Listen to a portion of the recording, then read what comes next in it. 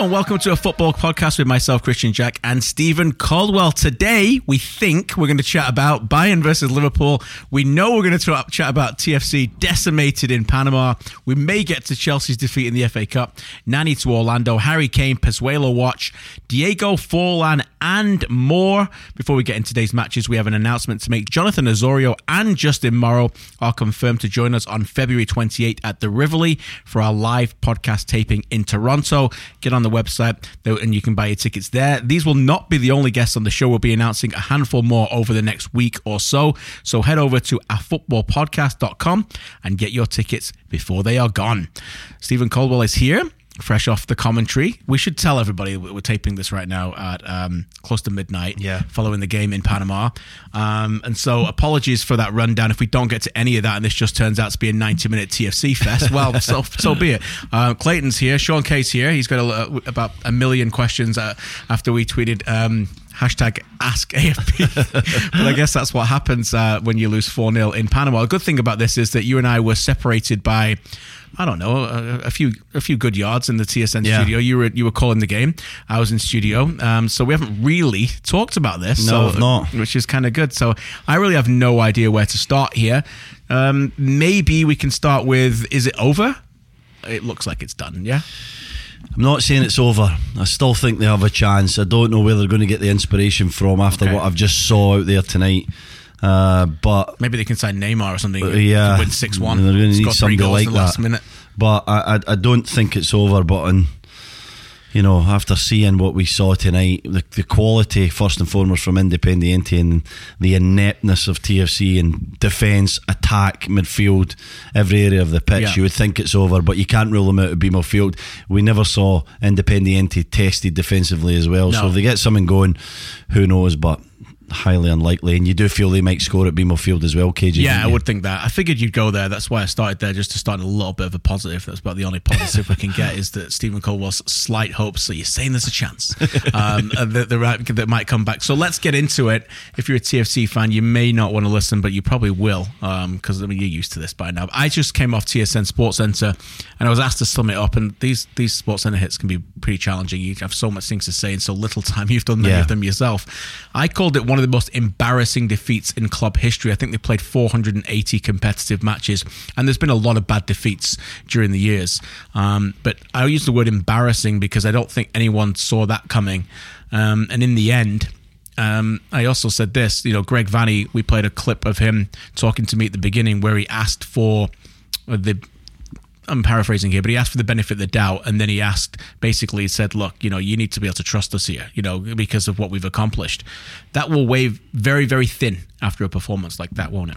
It certainly will, and it should, because it was a performance devoid of the most important things. Needed basically an appetite to go out there and roll up the sleeves and get on with the job and work hard and stop another team from playing first and foremost, and earn the right to play. That's something we say often in football, KJ. You got to earn the right to play. I've heard it since I was a 14-year-old kid up until one of my last games, and I've managed to play a lot of different levels of the game of football. And you have to earn the right to play. You have to go out there and dominate your opponent. First and foremost, you're a centre half, you're playing against a centre forward, you win your header, you win your battle, you're a midfielder, you go over the top of your midfielder, you show some strength in the tackle, you push him the other way, so you earn the right to play football. They didn't do that from the start.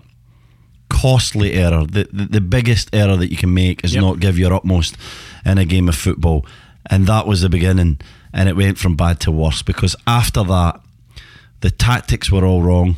The style of play from TFC was not conducive to the pitch, not conducive to the atmosphere and the surroundings of the team that they were playing.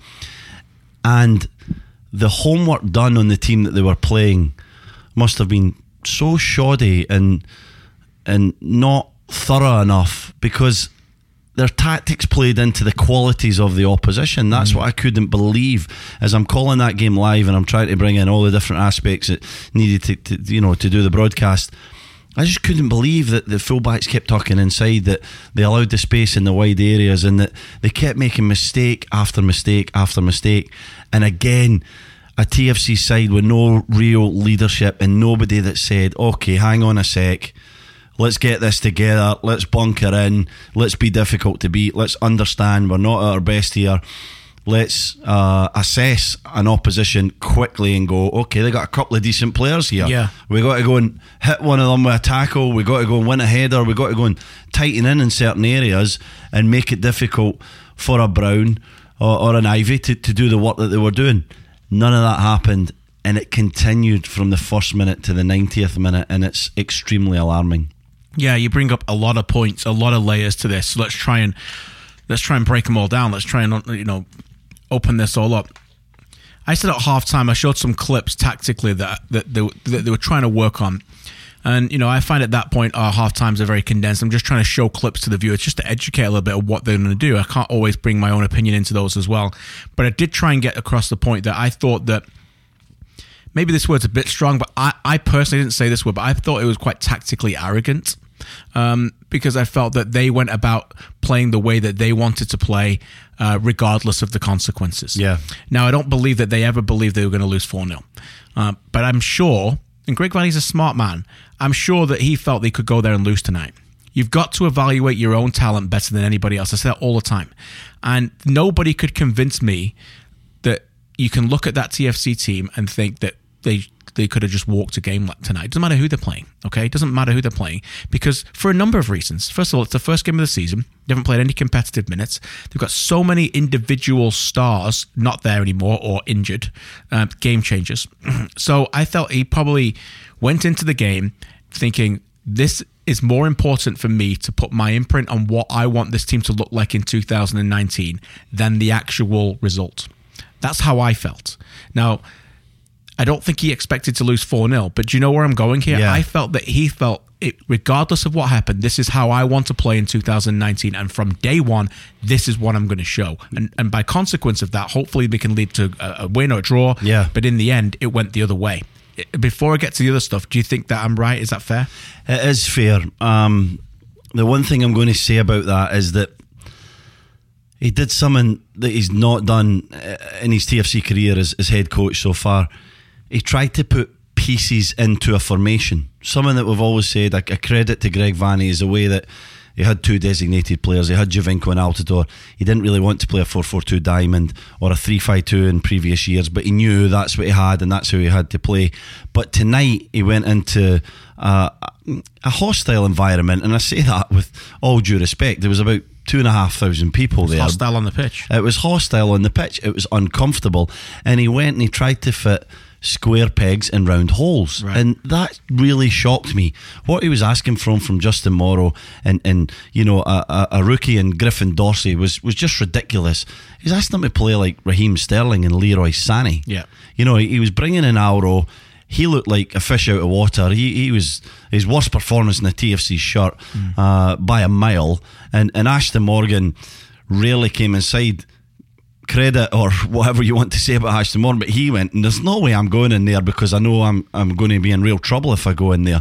The second half we saw him do it a little bit more, particularly for that second goal where he left his area. He was in the centre of the park. They gave the ball away quickly down the sides, quick throw in, and obviously the goal from Brown. But he's asking guys to go and play in positions that's very alien to them. He's then asking too much of Dorsey and Morrow in the wide areas. Bradley, who is not the best defensive midfield player in terms of the way that he defends the play, yes, he can start attacks, was just as isolated, if not more, than we've ever seen him. Alarmingly. And then two central defenders who, Laurent Simon's a wonderful player, he's great at stepping forward, he's nice on the ball, is not a brilliant defender, doesn't really want to defend, so left him vulnerable 1v1 situations. Mavinga as well, even though he's quick, was super high at times, and there was space in behind. And against a team like Independiente with an appetite to run in behind, I don't think they did their homework well enough, TFC. I think they watched a bit of video. I don't think they assessed Independiente as well as they should have. And you're right, everything was about them and what they were going to do, and how Greg Vanney was going to stamp his authority and his new look TFC 4-3-3 on the game, and they got embarrassed. Your word was perfect. I think I said it once in the broadcast, but I was thinking that exact thing. It was an embarrassment for a team that have been apart from the blip of last year, pretty consistent. That was embarrassing. That was as bad as probably any TFC performance in history. Right, there you go. So let's get into this. I want to talk about profiles of players. Now, we've talked about and we've now identified, again, we're on the same page, and what we think he wants to play. And I mentioned in the broadcast, he went to see Manchester City 3 times. And I don't want to say this as a negative, that some people will jump on it. I didn't say it as a negative. I know Greg Viney, and I certainly know when I talk about this, he's not trying to compare Toronto FC to Manchester City. However, it is part of the discussion because it's how he wants his team to play. Now, I want to lay that out there, and I want to say this. I might be wrong here. I don't think they have enough technical players to play that way. Now, when I think of the great TFC teams of the last 2 years, the games that they won, I don't think they had the best technical players on the field sometimes. Yep. Now, I look at the team and I think, okay, well, Simon and Mavinga, technically, I can see what you're trying to play. Okay, I can see that. I look at the midfield and I don't think they have a technical player in the 3. I don't think they have what I would class as being a technical player. Yeah. Now, they've got Jonathan Osorio, who has improved leaps and bounds in his game, and he can score more goals, and I think his capacity of reading the play is improving a lot, and getting between the lines is his strength. Michael Bradley's strengths speak for themselves. Delgado brings energy, and he's a runner. But they don't have the player who can pick the final pass. They don't have the player who can break open plays and quality out of nothing.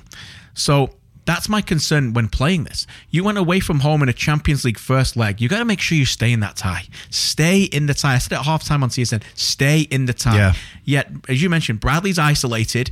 These guys are playing way too high for me, and I'm talking about Delgado and Osorio, instructed, by the way, to play that way. They're following instructions. And then you've got no technical players behind the ball to open the game up. Even when you get the ball back, you've got 5 players ahead of the game. And that's not how you need to play the game away from home in a Champions League game, not in any level. No, and you're right in saying that Osorio and Delgado are sort of key to this formation, and we're not comparing Manchester City to TFC, but the style of the play was based on the way Manchester City play. And in that case, the 2 higher midfield players need to get in great pockets of space and need to receive the ball and play it forward. You know, that's the key. So what you're trying to do is you're almost playing like 2 number 10s.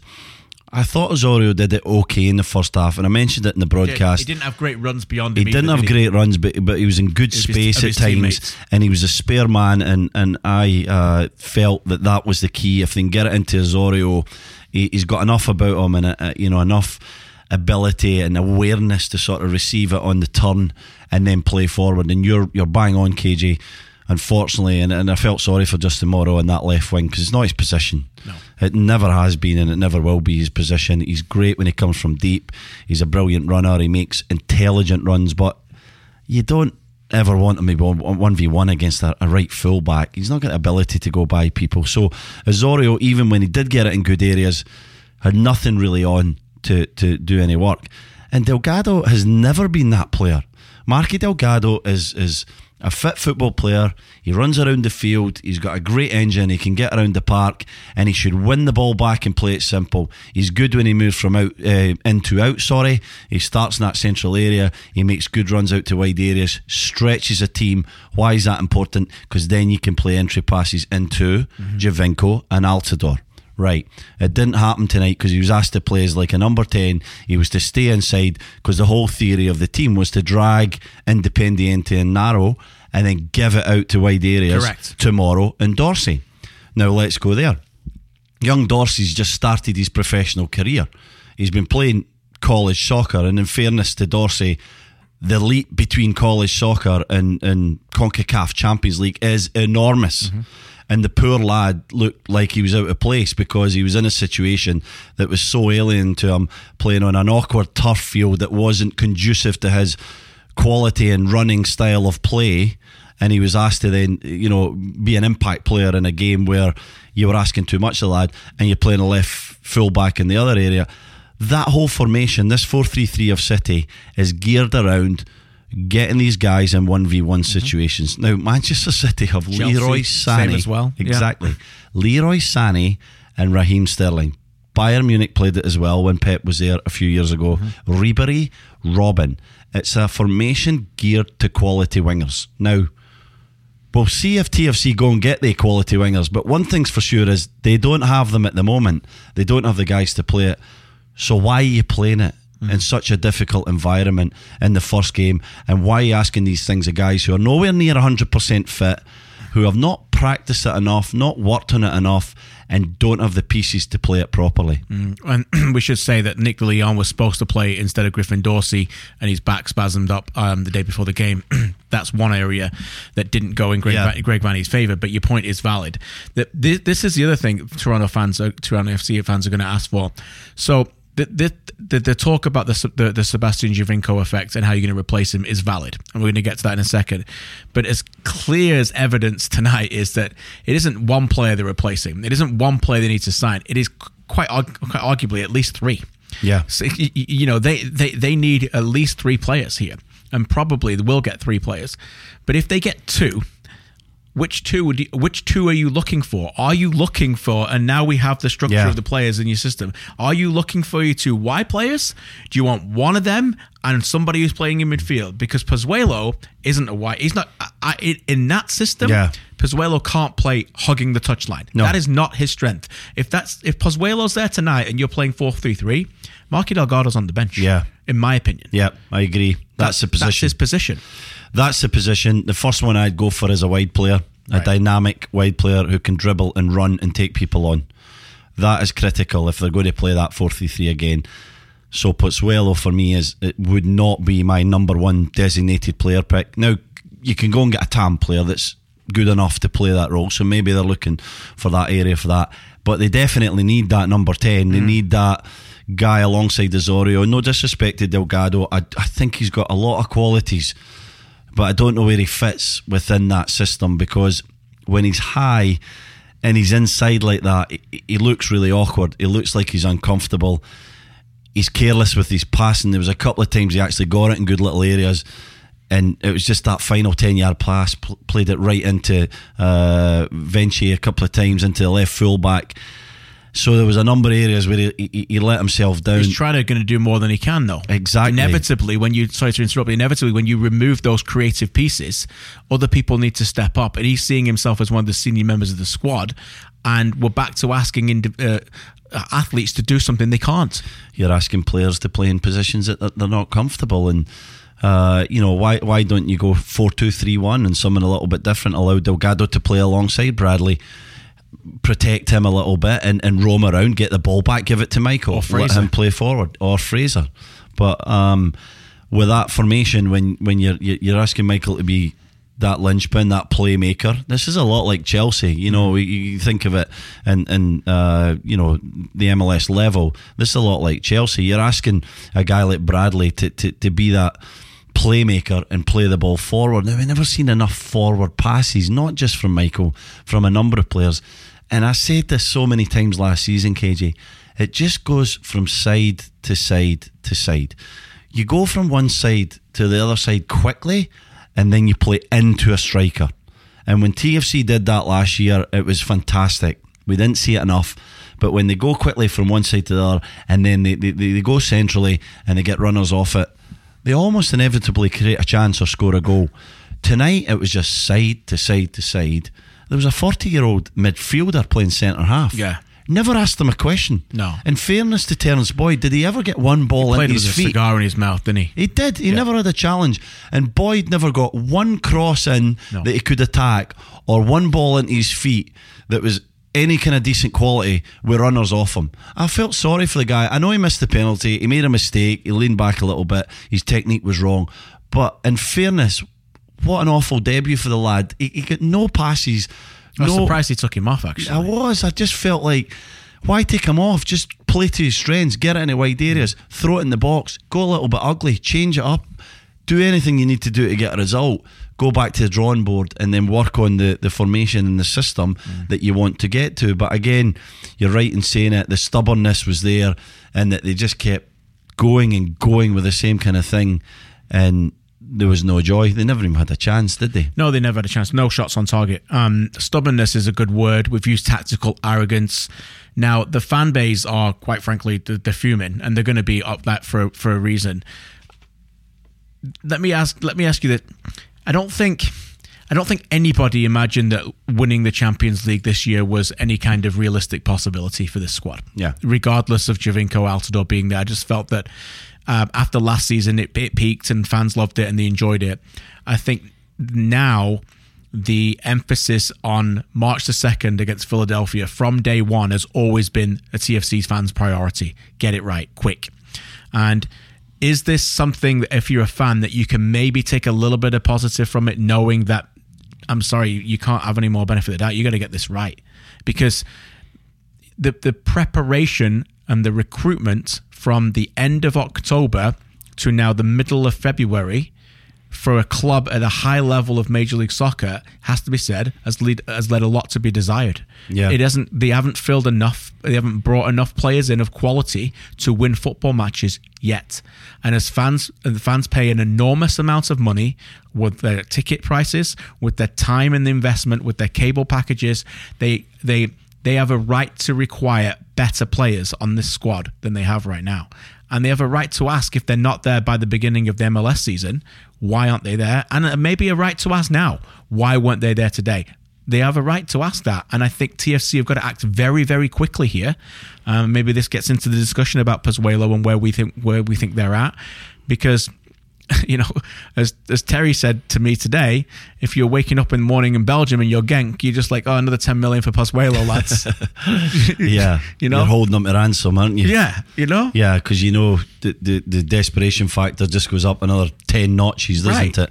Because they're a team in need of recruitment, need of players, and need of quality players. And so when you're holding that jewel, that player that they see as being important, Genk will just be laughing. They'll be loving the situation. And I have to say, near the end of the game, my mind did wander to, was Sebastian Giovinco watching this, or is he going to wake up and see the score and go, you know, I wonder what he's thinking. Of course, he's got teammates and friends within that team, but not saying he would have been the only one that would have helped that situation. But back to your first point, I want to make this before we maybe move on. Greg Vanney is at a real crossroads here, and we talk the about whole all the time. franchises, by the way. Exactly, but let's talk about Greg Vanney as a coach, and adamant that he wants to play this formation. And so we mentioned the word stubbornness, but we've said it with Sarri, we've said it with Pep in the past, Klopp, Pochettino, world class managers. I'm not saying Greg Vanney's world class, but he's a manager who of significant stature in MLS. Exactly, and thinks deeply about the game 100%. and puts a lot of work into the tactics and the running of a team and the way that he wants them to play. He's at a real crossroads, because does he stay stubborn and does he keep pushing forward with this recruitment or not? One player in, two players in, three players in, or does he just try and get results? Because he's under a lot of pressure.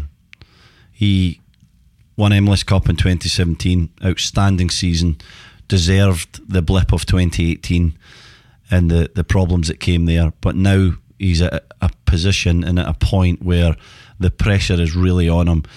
Is he the guy to take this team forward? Does he have the ability to reinvent this team, find a system, a way of playing, and play it properly with a franchise that expects success?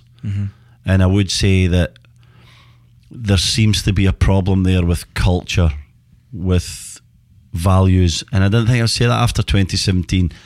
Every single day, every single game, they answered the questions. They looked like a team completely focused on their goal.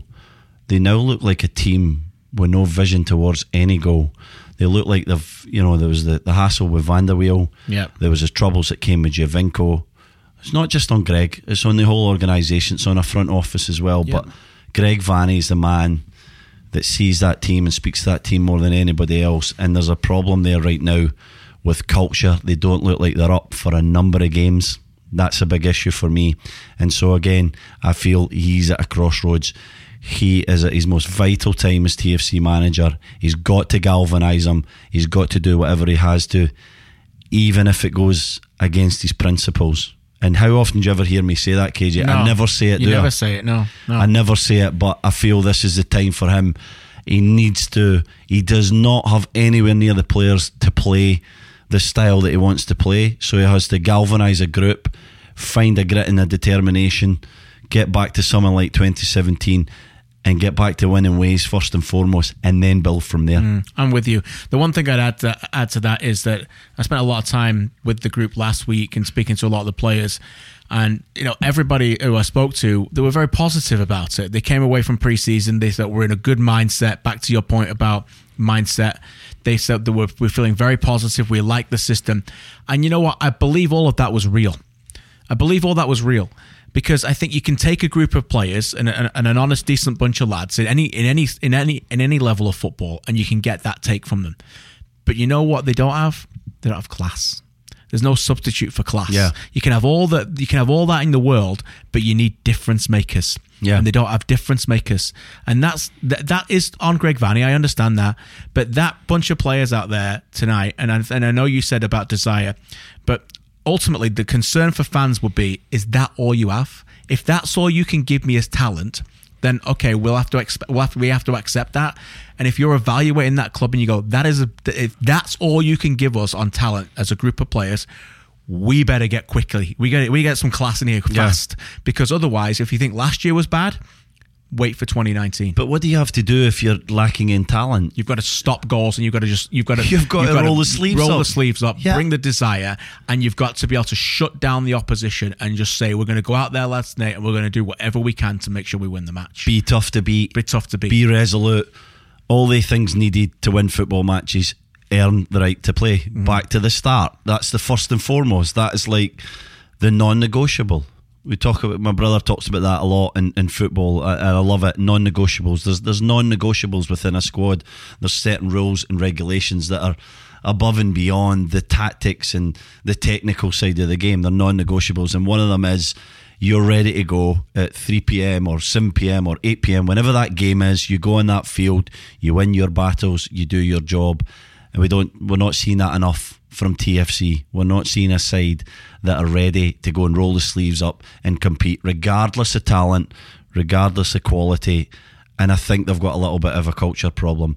And it's going to take the leaders. Greg Vanney is the leader of that team. It's going to take Michael Bradley as captain, Jose, all the guys, Laurent Simon, Mavinga, Drew Moore, even though he's injured tonight. Everyone needs to get together and galvanise and regroup and get this team together, because there's too many factions, there's been too many issues, too many stories, too much stuff going on out with the sanctimony of that changing room. And they need to find that and get it back, because they had it, and they had it recently, with the nucleus of that group. They've lost it. If they don't get it back, they'll never be able to win games consistently. Interesting stuff. Very often we go through these and we have like 3 games to review, but I think we just did the one tonight, lads. I think that's enough. Although maybe a quick thought before we get to the next segment, which will be Shawnee's with his headlines. But we did sit at TSN together this afternoon and watch Bayern Liverpool. Ended 0-0 at Anfield. Very good first half, and second half maybe the coaches got their fingertips on it and killed the game a little bit, as coaches can often do. But in the end, a tantalising prospect that it's difficult to really pick a favourite going into the second leg. KJ, wasn't it? That's KJ, the word. Yeah. And I think that, not KJ. It's my accent. Everyone will be like, what's he saying? KJ. No, a KJ match. 2 teams that were very respectful of the qualities of each other, and I think Liverpool shaded it. They probably should have scored. Mane had a few chances. He did, yes. You should have put in the back of the net in a game of fine margins. This tie was always going to be. I think Mane had the best chances, and Liverpool would feel that they maybe deserved the 1-0 lead. Probably the one area of difference why he's not quite Mo Salah, no? Yeah, it is the composure, wasn't it? It's the way that Salah finishes when he gets into the areas. Mane's it's just not there. He takes the 2 when he needs it to. He prods it with the left, or he finds the kind of finish needed for the moment, and Mane couldn't quite do that, even though he's a wonderful player and he gets himself into positions. But I think the second leg will be the same, KJ. I don't know what you think, but I think these 2 teams have a great deal of respect for each other, and I'm not sure they're going to come into Munich and open up and sort of go for it. I think it might be similar. Yeah, I think it might be too. Niko Kovac said after the game, I can't remember many clubs who have avoided defeat and kept a clean sheet here. Pep Guardiola with City did it. I think the fact that we restricted them to very few chances shows that we played very well tactically, although I can never celebrate a 0-0 draw. So it kind of sums it up, doesn't it, really? Also, the last, I think, since 1992, the team in Bayern Munich situation have gone through 22 of the 31 times by getting a 0-0 away from home. So they probably have a slight edge, although we said it's very difficult to not imagine Liverpool scoring in Munich, and you get that one goal, particularly if you score first. The weight of the away goal will be enormous. But a fascinating time, by the way. The other game was a really good game as well. Lyon-Barcelona, just absolutely brilliant. Pretty even match, wasn't it? Yeah. Barcelona pushing at the end, but Lyon had chances. Lyon are a very exciting team. But yeah, there are three. They are the way to handle 3 games, as we often do. But this time we did it very differently than normal. And Shawnee, over to you for some headlines before we get back to many of those TFC fans jumping off their ledge out of their condos tonight. A little light in the headlines, but once again, we'll hit him hard with the Ask AFP. Nani has joined Orlando City from Lisbon. Thoughts on the signing? Is he the guy that's going to lead the Lions to glory? I'll be surprised. Whenever I think of Nani, and this is probably a better story for you, Shawnee, than anyone else. But back when we were at the Score, we had the footy show. We did like a top 100, I think. I used to do top 100 lists or whatever. And then I remember me and Shams were on doing stuff, and we were like, I remember him asking me, is there one player on this list that you could see jumping like 20 or 30 places to be the best player next year? And I remember thinking, well, at the time, Nani could be that player. And ever since then, he's just been a lazy sod. It's just like it's been like a decade. He's just still waiting. So look, now he's come to a level where Nani with Orlando is at the level where maybe Nani with Man United was a decade ago, and maybe you think, okay, maybe it could come easy for him, but I'm questionable. I'm on the fence with this one a little bit, but boy oh boy, I think it's a bit of a risky signing for me. Yeah, it's a risky signing. You never really know what you're going to get from Nani. The guy has undoubted ability. He's proved at a pretty high level. So can he make that work in MLS? Absolutely. But the word that stuck out to me in that question, Sean, was lead. I don't see him as a leader, and I know as a DP on substantial money he'll be expected to lead a squad, be an example, be there in training and all the things that designated players have to kind of stand up and be counted in when you move to MLS. And I don't think he's going to be that guy. He's going to have to be given the ball in advantageous situations, and then I think he can get double figures, goals and assists. Absolutely, he's going to have incredible talent, but a team has to be built around getting him to the ball in the area that he likes to be, and then he might be influential, but I don't expect him leading. And I think it's a bit of a risk from Orlando City. Harry Kane is back training. Is he back to solidify their 3rd place finish, or is he back to win Spurs a trophy? Is this hashtag Ask AFP from Sean in Toronto?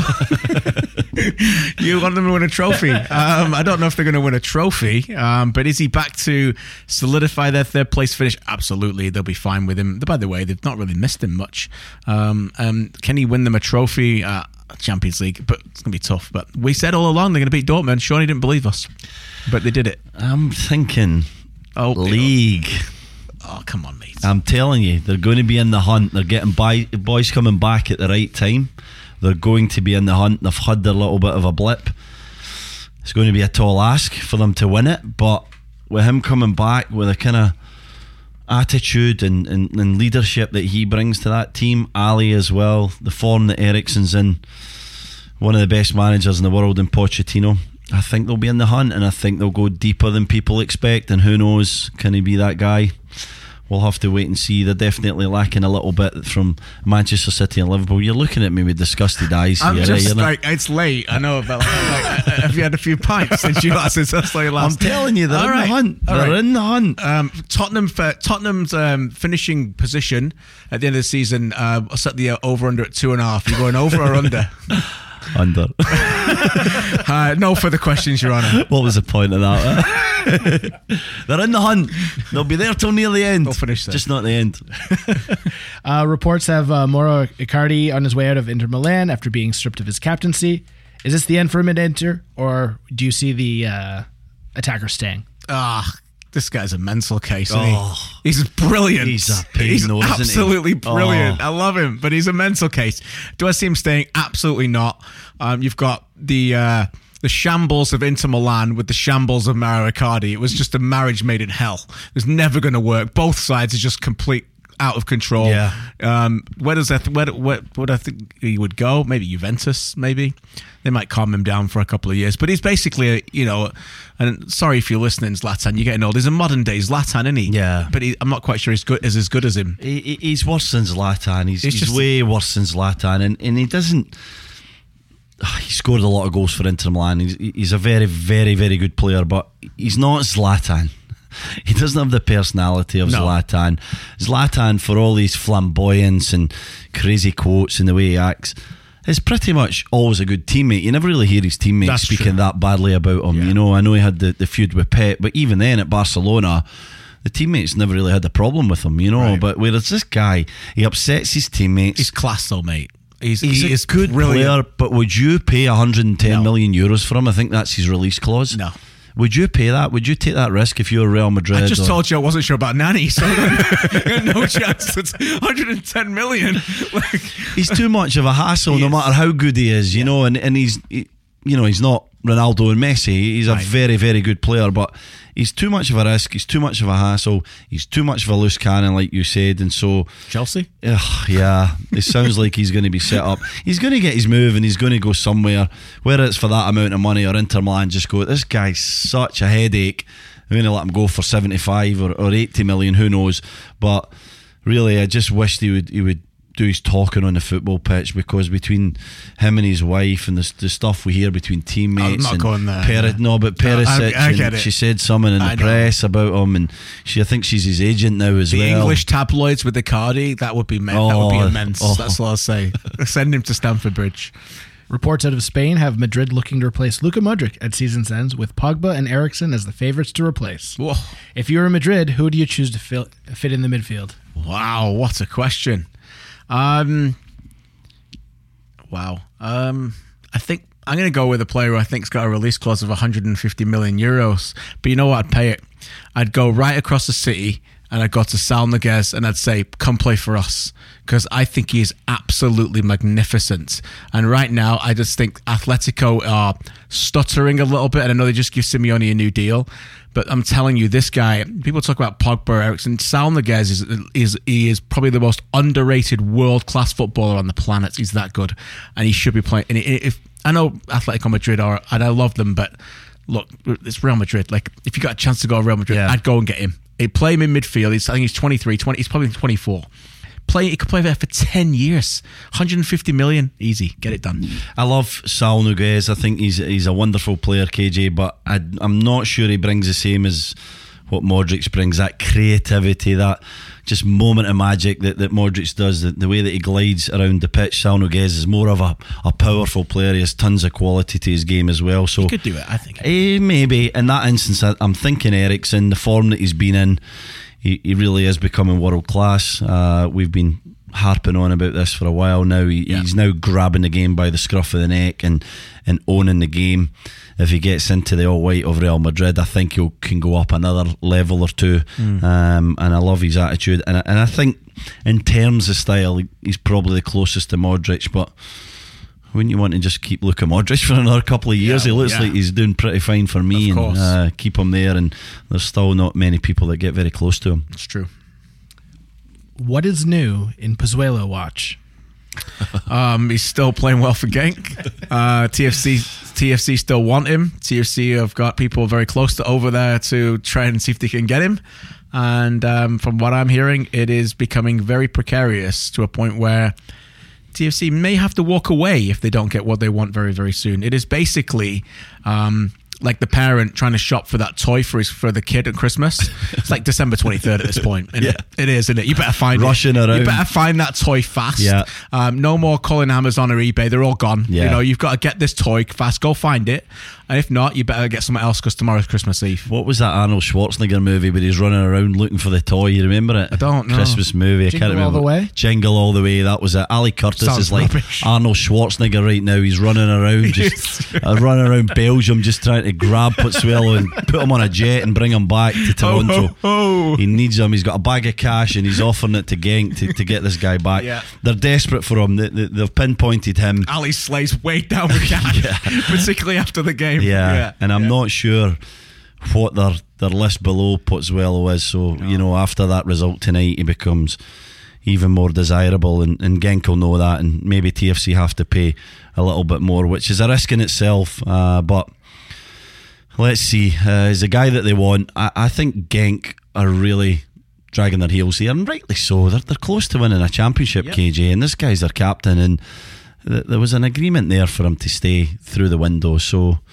you know, I'm sort of with Genk on this one. I can see why they want to keep him. He has a release clause. He's going to get signed for that amount of money by somebody come the summer. Player wants to come. We need to say that. He does want to come, but I'm always a guy that thinks you should honour your contract. I have to say that. I think I honoured every contract I ever had till Sunderland kicked me out. I'm going to say basically they told you when you were done, didn't they? The other way around.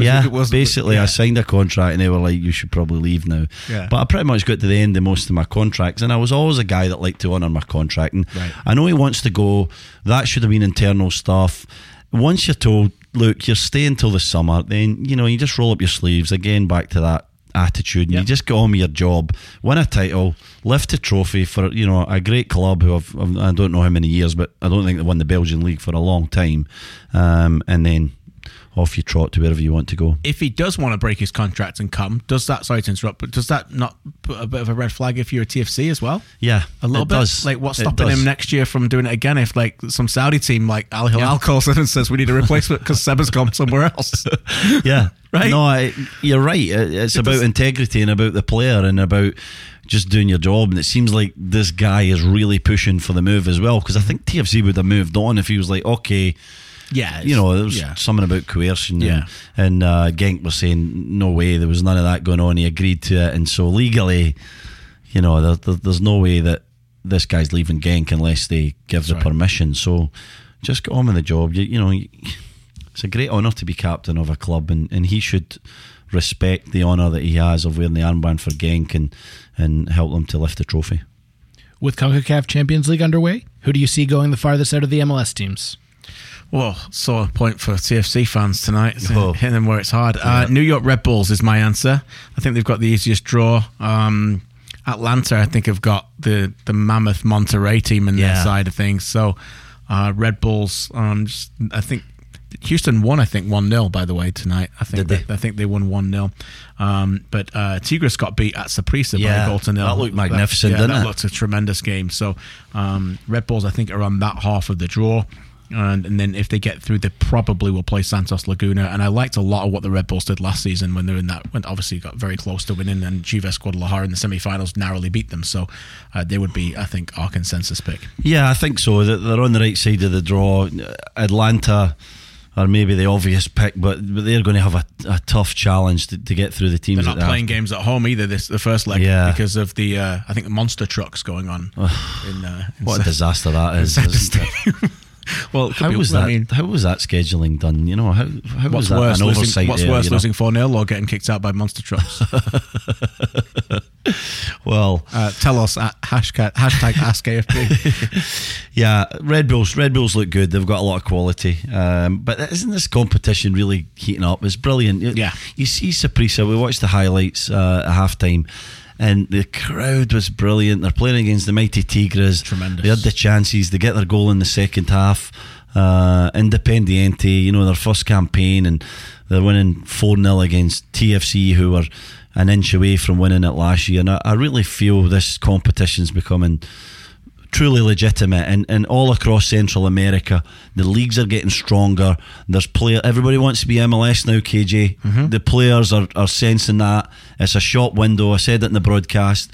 They're out there, they're proving. Ivy was magnificent tonight. Brown, they're seeing that as an opportunity. 100%. The MLS are watching. We want to go there. We know that's where the bucks is coming to, and it's the league to be in, and then it's maybe a stepping stone, or you can forge a wonderful career there.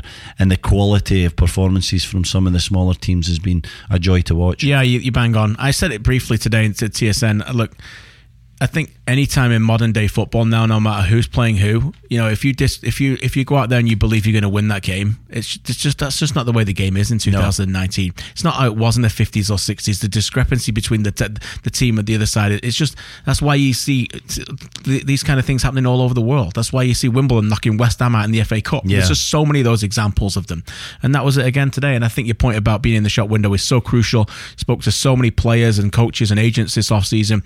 That everybody's got their eye on MLS, and I mean everybody. Spoke to Nico Ladero, and I asked him about Suarez and Cavani coming, and he laughed at me. He goes, "Of course, it's exactly where they want to be. Yeah, they want to come. Everybody wants to come. So yeah, eventually maybe they'll be here too." Moving on to Ask AFP. Let's get it in. Let's get some of these questions, although I think we got like 100 TFC ones, so we might be here till 3 a.m. But yeah, a lot of them are the same questions, so I'll let you know. We've probably already hit many of the questions, but yeah, let us know. Will asks, who's getting promoted from the championship this year? Well, you and I were talking about a championship team today, as we often have many discussions about football. We were talking about a certain team that we start to like a lot and that we think are going to come up. And that team is West Brom. Yeah. They won 3-2 today. They scored in the last minute. They've got some really good players. You can feel it. They're growing in them. I think they moved up to 4th. So I think they may get one of the top 2 spots the way they're going. Norwich look like a team very, very organised as well. They've got a real identity about them. And I'm going to say that maybe Sheffield United might come up. Oh, no. Only because I'm going to be Wildman, friends. if you're listening. He's not listening. Come on. He's not listening. Like, he's just... Maybe he listened to the TFC stuff before. Can't believe you said this. Can't believe you said that. That's what he'll be doing. But we'll see, like, Luke live on the 28th. Please come. I think Sheffield United, because I think Wildman's coming the 28th, so I went with that. And you know why I didn't say Leeds? Because I got a sneaky feeling that Bielsa's a magician, right? Look at his teams; they get knackered at the end of the year, every time. And we're seeing a bit of a nosedive now. And boy, oh boy, what have we got? The 14 games left. You can speak to this more than I can ever. It's a marathon, this championship. Oh yeah, it's an absolute grind, and it just keeps rolling along. And it's the weeks, normally the midweeks. I always think of like Barnsley or places like that in the midweek, and I know they're not in the championship this year, but they tough places to go where you have to go there and you don't have 100% to give. You need to just be in a good shape, wait in your moments, score a goal, defend resolutely, come away with 1-0. And that to me is my knowledge of the championship. I won it with Sunderland. Mental toughness, tough players, guys that know their roles, guys that know how to play 50, 60 games a year. And grinding it out is a massive part of it. And this Leeds side have been tremendous in the first half of the season. Then we had the controversy of the spying from Bielsa's assistant, his intern, and all of a sudden it's getting a little bit tense. We're not seeing the same quality, we're not seeing the same work rate. There's issues there. I hope I'm wrong. I'd love to see Leeds come up. I have to say, I played for Leeds for 6 months, KJ, and it's an amazing club. Unfortunately, we got relegated from the Premier League. They've never been back since. I think that was 04, was it? Or 3 or 4. Yep. And it's been a long time, and a fan base that deserve it. A stadium that will be rocking next year if they're in the Premier League. Ellen Road, it's one of my favourite places to play in the whole of football. It's great when it's lively and they're singing their songs. There's nowhere like it. It's really great. So I hope Leeds, but I'm with you. I like West Brom. I like the players that they have. I like the way that they play. An old assistant of mine, Graham Jones, who was with Roberto Martinez at all his clubs, Swansea, Wigan, and also the Belgium national team, went back to West Brom to work with Darren Moore to help a young manager who's been pretty good. He's got the kind of motivational side, get the guys ready, get the guys up for it, and Jonesy comes in with a little bit of the tactics and the structure, and it's really working for him at the moment. A good friend of mine, Nick Davies, the sports scientist, one of the best in the business. So I'm not doubting them physically. He'll have them peaking at the right time. They seem to be motoring along. They have a good spirit. They have choices as well to pick from. So maybe they'll just manage to push themselves into the automatic places. Maybe we'll get Leeds versus Derby in the playoffs. That'd be great. Oh, that would be hilarious, wouldn't it? Mark asks, do you think that Man City are going to do the quadruple this year? No. I don't think they're going to do the quadruple. What are they going to win? I think they're going to win the Cup Sunday against just a Chelsea team in shambles right now. It's just, I mean, we didn't get to touch on them, but that game against United in the Cup, they were outplayed in every facet of the game. Every facet of the game. And you and I are big Sarri fans. We want Sarri ball to work. We're not chanting F Sarri ball like the crowd at Stamford Bridge were by the end, by the way. They was getting pretty... It was nasty, wasn't it? Ferocious. Yeah. This guy, you talk about the benefit of the doubt factor in life. This guy, I feel, has been parachuted into the Premier League without a benefit of the doubt. Yeah. That's what I'm going to say. Because I don't think many people in England, one, either care whether he did anything at Napoli, and two, didn't even watch it anyway. No, they've probably never even seen his team play. They don't care about that, so he's not got that benefit of the doubt. I know we're going in a different direction to this, but I think City will beat Chelsea in the final. But Chelsea are a mess. I think City will probably win. I think they could win the FA Cup. There's not many teams left. And as for the league, they're starting to look like favourites again. So we'll see. Yeah, I think they can win all four. I don't think they're going to, because it's just... There's moments where it's just really difficult to keep that up. Now, yeah, I agree with you. League Cup seems very likely against a Chelsea side just with nothing going for them at the moment. The league, they're in a right battle. It's a hard one, because when I think individually with every competition, KG, I give them a very good chance of winning it, but I just know how hard it is to keep finding the consistency of performance in a cup competition. Yeah. And you have that one bad half in the Champions League and you're out. And we saw that from them in the past. You have that one bad game in the cup and you're out, kind of thing, So to me, to win all four would just be monumental. It would be incredible to keep up that level of concentration to get the job done. They've got the quality to do it. I don't think they'll do it. I think they'll probably get 2 of the 4. And one of those 4 will be this Sunday. As I said, the Carabao Cup final at Wembley goes 11:30 Eastern. Chelsea's Manchester City, and I'm sure that will be one of our games that we'll end up covering this week. Andy asks, are Tottenham overperforming or underperforming this year? I think they're overperforming based on the amount of money spent. Clearly, because they became the first team, I think, since 2003 to go through a whole year without buying a player. I think that their points per game is remarkable, considering that they could set a record by finishing the amount of points they're going to get by finishing third. And I think that we're still allowed to say they're overperforming because we're still seeing players develop in front of our eyes. I have a hard time looking at a lot of these players going, you're underperforming. I think that a lot of those players, and we've been talking a lot today about getting the best out of an individual profile of a player, I think that they're squeezing everything out of these players.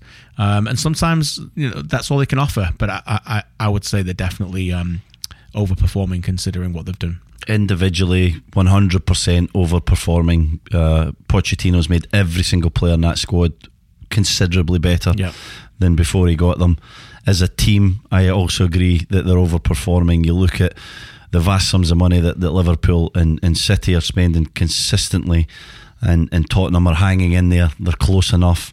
The style of play really suits them. He's moulded the players in that team into a wonderful style, a difficult way of playing. We've talked recently about them sort of going to a plan B and being a bit different and a bit more direct, which I thought was bold and brave to go away from that. I'm sure he doesn't love playing like that, but he gets Harry Kane injured. He knows that Llorente cannot play like Harry Kane or Son or Mora, whoever he's asking to play that central role, so he changes his style a little bit, comes up with different ideas and different options, and they're a club that have just been tremendous. And they did something really bold about a year ago. They decided it was better to keep the guys that they had than to worry about losing them and then recruiting yet again. Yeah. That was a bold thing to do, KJ, wasn't it? To actually say, okay, we need to make sure we keep these 4 and 5 guys, gave them the big deals needed to keep them at the time, was a brave thing to do for a football club, knowing that if you didn't get that wrong, you're going to be lambasted in the media and by your fan base. And I thought that was very confident. And again, a guy who assesses his talent. He knows what he's got. He knows that he can't even get really any better than what he had for the same price of money. So sign him up to a longer deal and stick with people. Yeah, I love it, particularly in this era now where we're in an era where obviously fans have so much to say in social media that it was almost like it's almost like saying, okay, well, a lot of clubs, they just want the shiny new toy, the novelty factor. Okay, bring me a new player so I can feel like we're getting better. Yeah. Well, at Tottenham, I don't feel like, depending on who that player was, obviously, who would have made you better? What they did was they've turned average players into being very good. Very good players into being world class, and that's a trait that what Sir Alex Ferguson used to do. You get the best out of these players, and subsequently, what you've done is then you give them contract extensions because you try to match their value of worth within your own building, and by giving them the extra money for the contract to try and keep them there. And then what you do is that you then suddenly every single week have players worth between 50 and 150 million in every position playing for you. And so then you say, okay, well, who's going to make us better? Well, the only people who are going to make us better are players worth 75 to 100 million who we've never bought. We've never bought those. We've created those players. Yeah. So we can't go out there and buy a 75 to 100 million pound player. One, because we can't afford it. And two, because who are we going to get anyway to come at this point? Yeah. So their idea is continue to do, okay, Lucas Moura, 23 million, will make you into a 60 million pound player. Consistently, or Sissoko, everyone thought you were rubbish. We're going to bring you in. We've made you better. Everybody has fundamentally become better. Davinson Sanchez, 35 million, will turn you into a 70 million pound player. And Foyt is the next one. That's what they are the operations. They are the stores that they are shopping in. And for anyone to think that they're just going to go out there and buy a 100 million pound player, they're just not watching what Tottenham how they're operating. Yeah. So can I ask you a question here? This is interesting to me. Let's assume that Tottenham miss out again. They're maybe 5 or 6 points off. They finish in third, right, and they keep Mauricio Pochettino. Right. What do they have to do in the summer to get closer, to challenge even more? Where do they need to go? Who do they need to recruit? What would you think they need to do? I think they probably need a central midfielder.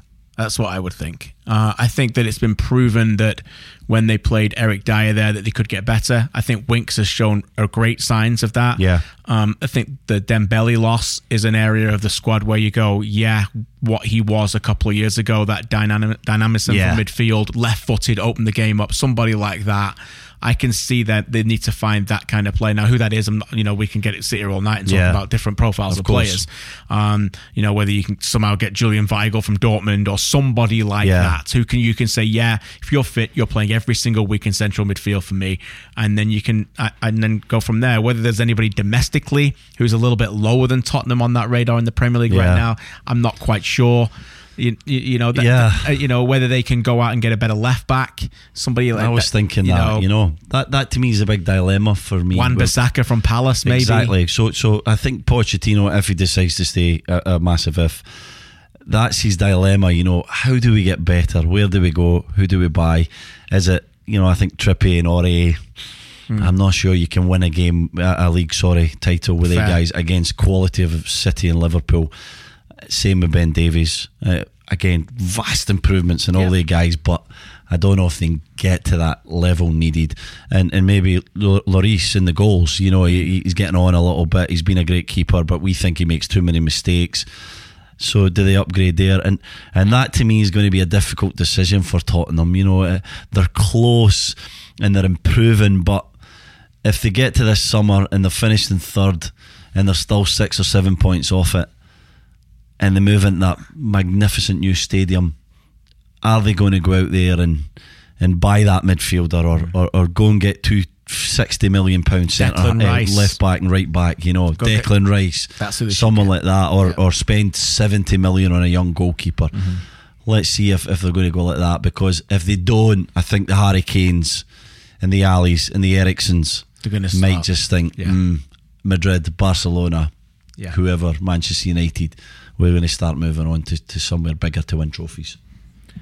Ken is asking for your thoughts on Liam Millar's loan to Kilmarnock. Yeah, a very interesting move for him. Good move for him, isn't it's it? Great He needs see. to play. We spoke to Liam a lot, and he needs to play.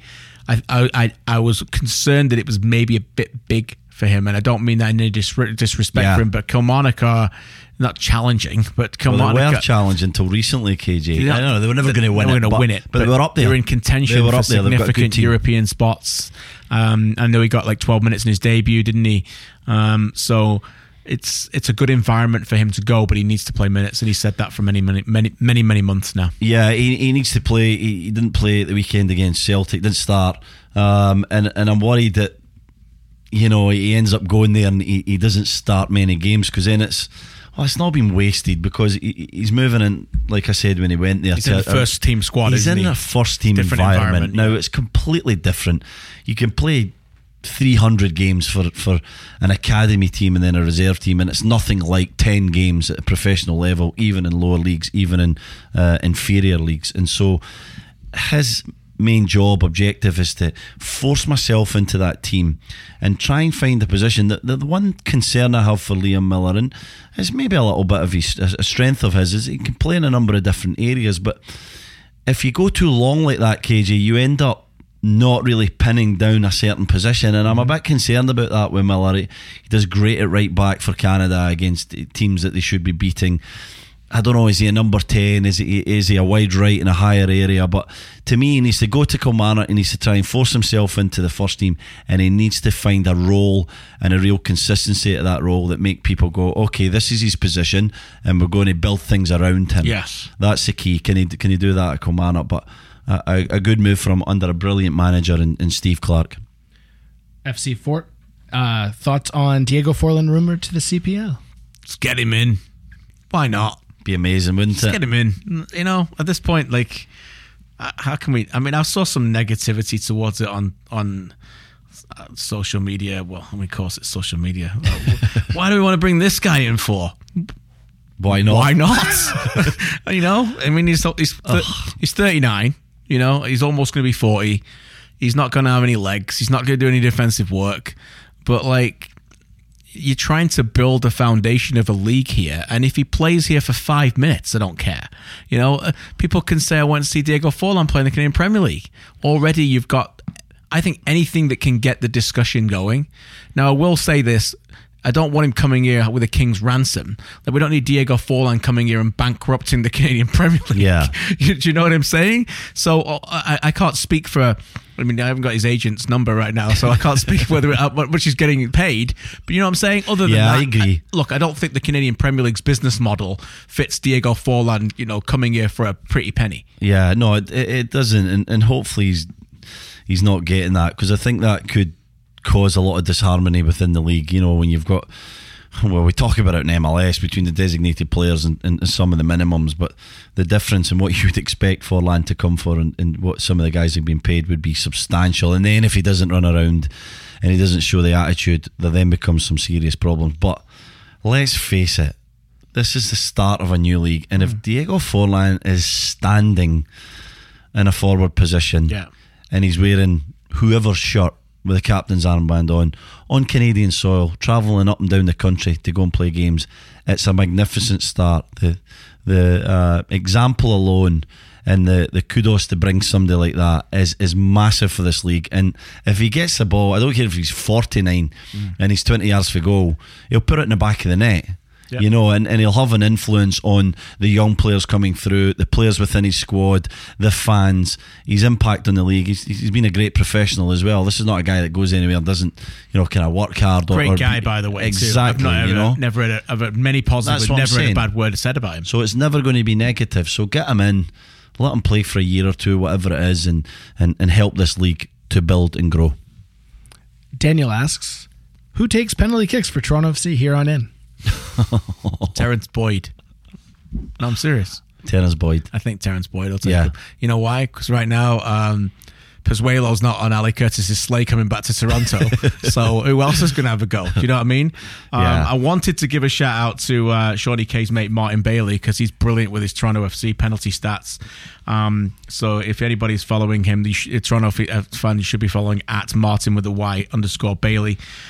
Because he and I were going back and forth today on a few things, but when Boyd stepped up, I figured it would be him, because as I said at halftime, only Michael Bradley in the history of the club has taken a penalty in a regular game, not shootout, and he missed back in 2014. I did think at first Osorio lifted his hand and wanted the ball, although I wasn't sure if he was just going to go get it for Terence, because we were waiting for the director to show it, but they never did.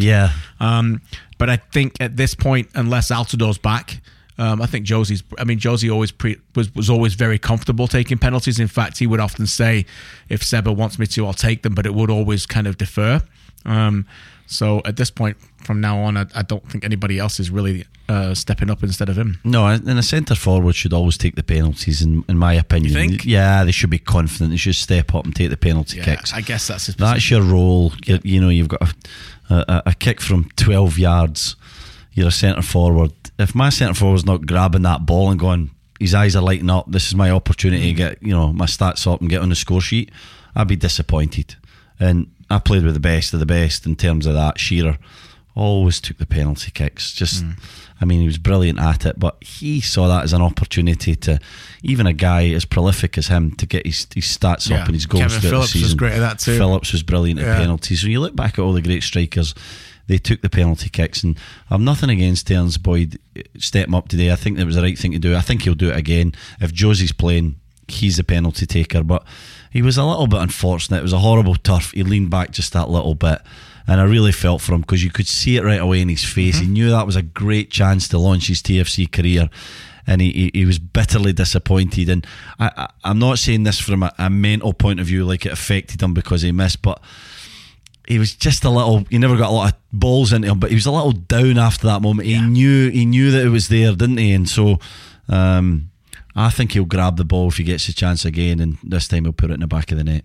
Last question, and I think this one was inspired by the TFC performance tonight. Rocco asks, can teams play in MLS? Can they play a 4-3-3 inverted fullback system a la City? Well, Rocco, it's 12:13 a.m. Have you got an hour? Because these lads want to go to bed. Can teams play 4-3-3? Yeah, I guess they can. Look, it's Pep Guardiola's Manchester City, and this is Pep Guardiola. In the first 3 or 4 months of the Premier League, were rocked to the core.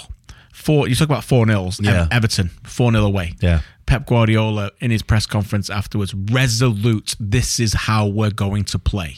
And this is not just talking about the fullback system coming in, but it's adamant that that's how they're going to play. And in the end, as the great Javi Hernandez predicted, Pep Guardiola changed English football. It's going to take somebody with some real gumption and some real strength of benefit of the doubt factor to go through these kind of results to truly implement something like this. And as we've covered at length in the beginning of this show, I'm not quite sure that TFC have that, and I don't think anybody in MLS truly has that right now to be able to do that. Yeah, I agree with you, KJ. 2 things for me. You need, and even at Pep's level with Man City, you need the players to play it. And a player as wonderful as Pablo Zabaleta couldn't really play it. It's true. So he needed the pieces, and he had to go and spend crazy amounts of money to get the right guys to do it. And another thing that I think is critical here is that MLS is still a transition league. Players inexplicably give the ball away too easily through a lack of quality. They pass it to their team, and then it's a transition. And if you're going to give a ball away that easily, like we saw from TFC tonight, and like we saw from City a little bit in the early days, you're wide open to be exploited. And the quality of players within MLS now are good enough to get down the channels, to get in the inside areas and make you pay. And so there is going to be teething problems. And to me, you need to make sure you have the guys that can keep possession, that can keep the ball, that know when to come in and when to go out. Because you see City do it, they don't come in every time. No. They have a tactical awareness when to come in and when to stay out. They do it at different times. And my last point on this is City do it. Munich did it. Munich really started it. Pep started it with Munich, with Alaba and Kimmich and Lam, because they had the best wingers in the world. They had Ribery and Robin. And City do it now because they have two of the best 10 wingers in the world, in Raheem Sterling and Leroy Sané. And TFC at the moment don't have one winger. So you got to make sure you got the pieces and you're getting the ball to your best player in a 1v1 situation in space. Otherwise, the whole thing's pointless. Now, if Pep was at a team with no wingers, he wouldn't be playing this. He'd be playing something different. Yep. So go and get the wingers and then work on the formation if they're going to do it successfully. Yeah, finally, I think Toronto FC turned 13 today. I think it was their 13th season. I don't think they've had wingers since day one of the franchise, and if they have, you can let me know. There's not been really very many. It's been a fundamental problem since day one. My old teammate Andy Welsh. Yeah, there you go. Was he really a winger? I don't think he operated as a winger in that system. No. And the other point about this is that the system that Rocco asks there, Pep uses it also as a defensive strategy to win the ball back against transition. And this is the other thing I'm going to look for in MLS this year. The goals per game have been at a highest level for 17 years in Major League Soccer. I want to see teams start defending better. Yeah, that's to me what I want to see. And I think if you can do that as a team, don't matter how you want to play it, defend better, you will be successful. And the best teams in MLS at the end of the season who succeed in the playoffs are the ones who defend the best. Figure that out first, and then you can figure out what you do in the rest of the way. This has been a good show. Hopefully people have enjoyed it. That's the end of our Ask AFP. Thanks, Shawnee, for that. It's a long one. It's by the way, we're into another day now. We started this on Tuesday. We're now into Wednesday. But we will be back in studio on our regular Sunday night this week. So look for the podcast to download for your Monday commute to the office. Also, if you are in Toronto, in the Toronto area, tickets remain available to our live show on February the 28th at the Rivoli. Head to afootballpodcast.com to buy tickets for that. We will be back on Sunday. We hope you enjoyed this. Please rate and review. Let us know on Twitter what you thought of it. Thanks to Shawnee. Thanks for Clay. Stevie, pleasure. Let's get some sleep. Pleasure as always. Get some sleep. Night night. Thanks for listening.